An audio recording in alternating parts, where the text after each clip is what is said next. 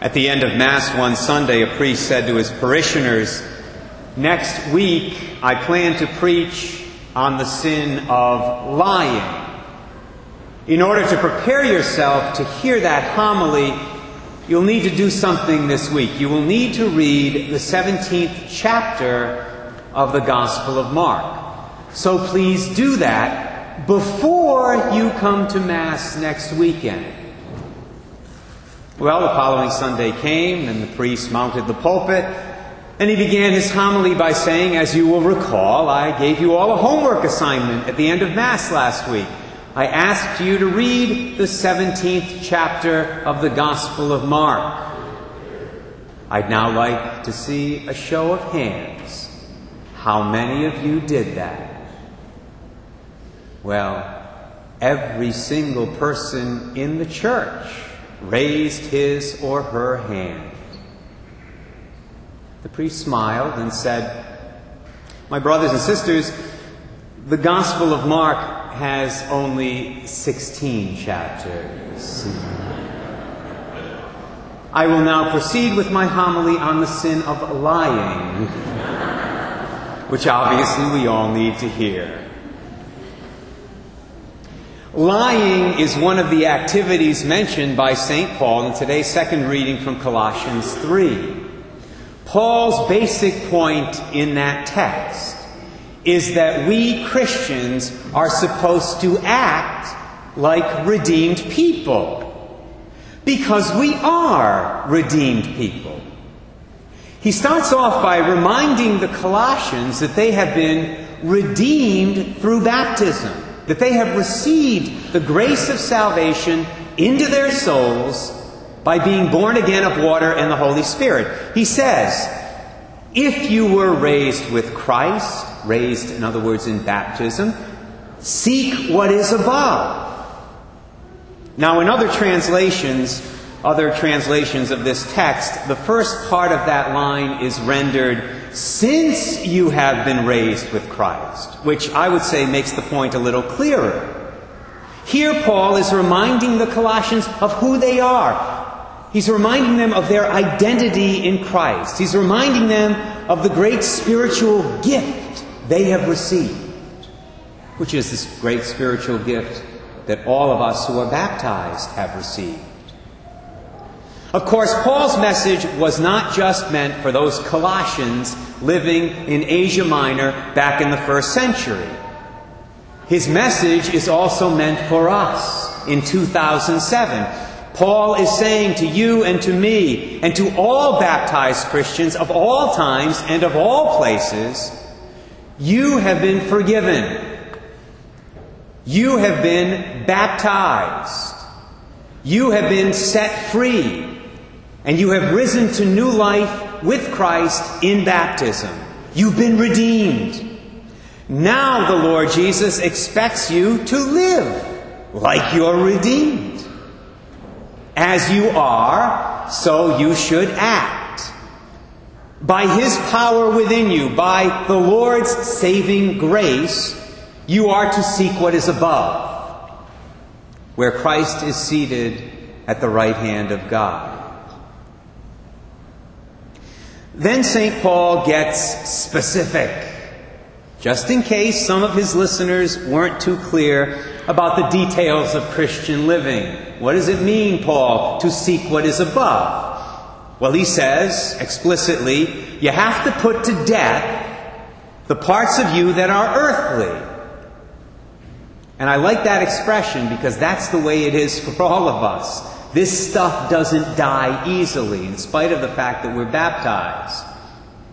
He gives a list of what we need to put to death: immorality, impurity, passion, evil desire, and the greed that is idolatry. Then, at that point, he mentions lying. In fact, what's interesting is he singles that out. He singles that particular sin out, and he puts it in its own sentence. He says, "Stop lying to one another." Now, is that a coincidence that Paul did it that way? I don't think so. I think that was by design. And I think he did it for a couple of reasons. Number one, because lying is a very common sin. I dare say it was as common in the first century as it is today. And secondly, I think he put it in its own sentence, because lying stands behind many of the other sins that people commit in their lives. This is something we might not think of very often. It might be something we're not even aware of, but it's true nonetheless. Especially in our contemporary American culture. It is not a coincidence that the sin little children will mention most often in the confessional, besides the sins of disobeying their parents and fighting with their brothers and sisters, is the sin of lying. Ask Father Mike. Ask any priest. Top 3. Bless me, Father, for I have sinned. I disobeyed Mommy and Daddy a lot of times. I beat up my brother. He deserved it, but I beat him up anyway. And I lied. And they're not always in that order. Sometimes lying makes it to the top of the list. We live in a culture right now that is literally steeped in lies. Some of them we're not even aware of.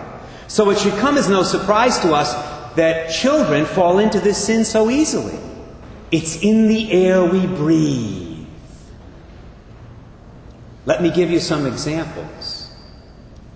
Greed, the very sin that Jesus warns us against in this gospel text from Luke 12. That sin is rooted in a lie. Lying stands behind greed. Actually, greed is rooted in several lies. The greedy person, the materialistic person, conducts his affairs as if his earthly life will last forever. But that's a lie. As Jesus makes clear in this parable, our lives on earth are only temporary. Sooner or later, what happened to that rich character in the parable is going to happen to you and to me. We're all checking out of here. The greedy person acts as if he will be able to, as the old saying goes, take it with him. That too is a lie. As the author of Ecclesiastes put it in that first reading, I think this is a great passage of the Bible. He writes, "Here is one who has labored with wisdom and knowledge and skill, yet to another who has not labored over it, he must leave property. This also is vanity and a great misfortune." Yeah, it is. You earn it. You earn the shtetl and somebody else gets it. It is a great misfortune. But it's also reality. Ultimately, the greedy person lives and acts as if money can and will buy him happiness, which, of course, is one of the biggest lies of all. Another dimension of life where lying is rampant these days is the area of sexuality. Now, we may not associate the two, lying and sexuality, but the two can be very intimately, pardon the pun, connected. How so? Well, let me explain it this way. Sex is a good thing in the eyes of the church. The world likes to say, you Christians think that sex is dirty. No. It's the world that thinks sex is dirty. That's why worldly people tell dirty jokes. In the eyes of God, in the eyes of the church, sex is a gift from the Lord.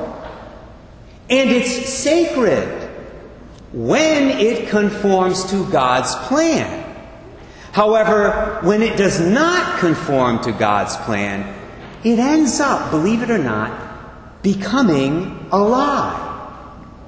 A lie that people tell not so much with their words, but with their own bodies. In the Catechism, paragraph 2361, it says this: Sexuality is realized in a truly human way only if it is an integral part of the love by which a man and a woman commit themselves totally to one another until death. God designed the marital act. You know that? God is the author of sex. Hopefully you married people say, thank God. It's His doing. Hallelujah. He designed the marital act to be an expression of love, an expression of self-giving love, which is meant to take place within the context of a total, exclusive, lifelong commitment between a man and a woman. That is to say, within a valid marriage. In any other setting, in any other context, it's a lie. That's because the sexual act itself has a certain language attached to it.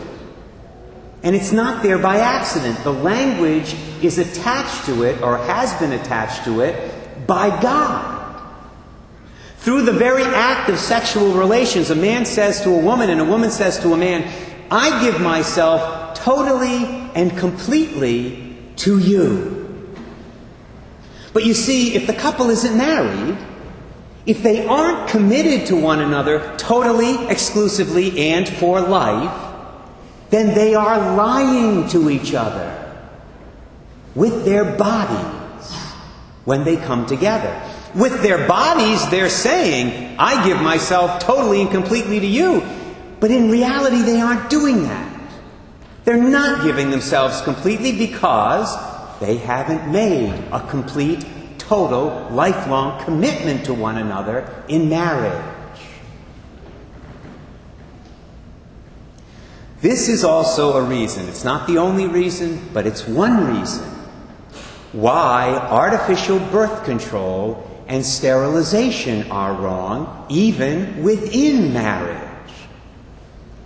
You see, in those situations, spouses say to one another, again, with their bodies, I give myself totally to you. But when they contracept, or when they are sterilized, they don't actually do that. Because they hold back a very important part of themselves, namely their fertility. Their ability to bring new life into the world. Couples who practice natural family planning, NFP, on the other hand, and I know we have many of them, thankfully we have many of them in this parish. Couples who practice NFP do not lie with their bodies in this way. I was thinking in preparation for this homily, you might say that NFP couples have honest sex. In fact, if you're an NFP practitioner, so to speak, and one of your contracepting friends makes fun of that, you tell them, well, at least my spouse and I have honest sex. That's why it should come as no surprise to us that couples who practice NFP have a 4% divorce rate, as opposed to the 50% divorce rate in the culture itself, in our society. See, honesty makes a difference. Honesty makes a difference in marriage. Honesty makes a difference in every dimension of marriage. Speaking of lying, I have to mention this one on this particular weekend. What about Barry Bonds, who stands on the verge of breaking Hank Aaron's career home run record? In fact, he tied it last night. We know for an absolute fact that Barry Bonds used a testosterone-based ointment in the late 1990s to enhance his performance on the field. We can only imagine what else he used. And so I and many others are wondering, when he finally hits number 756, will it be a real record? Or will this great athletic achievement also be rooted in a lie? Based on what I have read in recent months, my personal opinion, this is not de fide, but my personal opinion is this. At the end of this baseball season, the legitimate career home run record will still be held by Henry Aaron. And I should also add, the legitimate single-season home run record will still be held by ex-Yankee Roger Maris. And believe me, it takes a lot for a Red Sox fan to admit that last one. But you know what? The truth is the truth. I really believe that all those who broke Roger's record a few years back, Bonds, McGuire, and Sosa, I think they all did it with a little quote-unquote help. In other words, they lied. Do you see why our young people have such a problem telling the truth? These are their heroes. These are the people they look up to in the sports world. These men acted as if they were hitting home runs with their natural ability alone. But they weren't.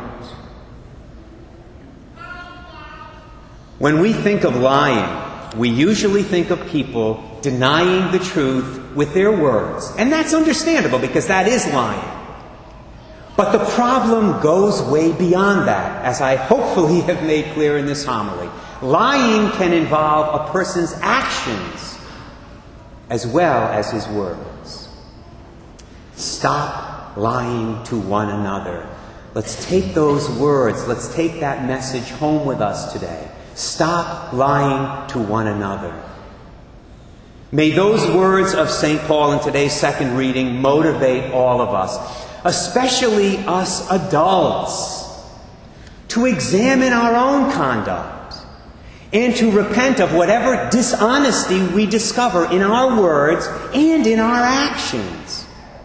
Because maybe, just maybe, if we adults become more truthful in our words and in our deeds and set the right example, maybe priests like Father Mike and I won't hear that sin of lying confessed so often in the confessional by little children. Those little children won't confess it as much because they won't need to.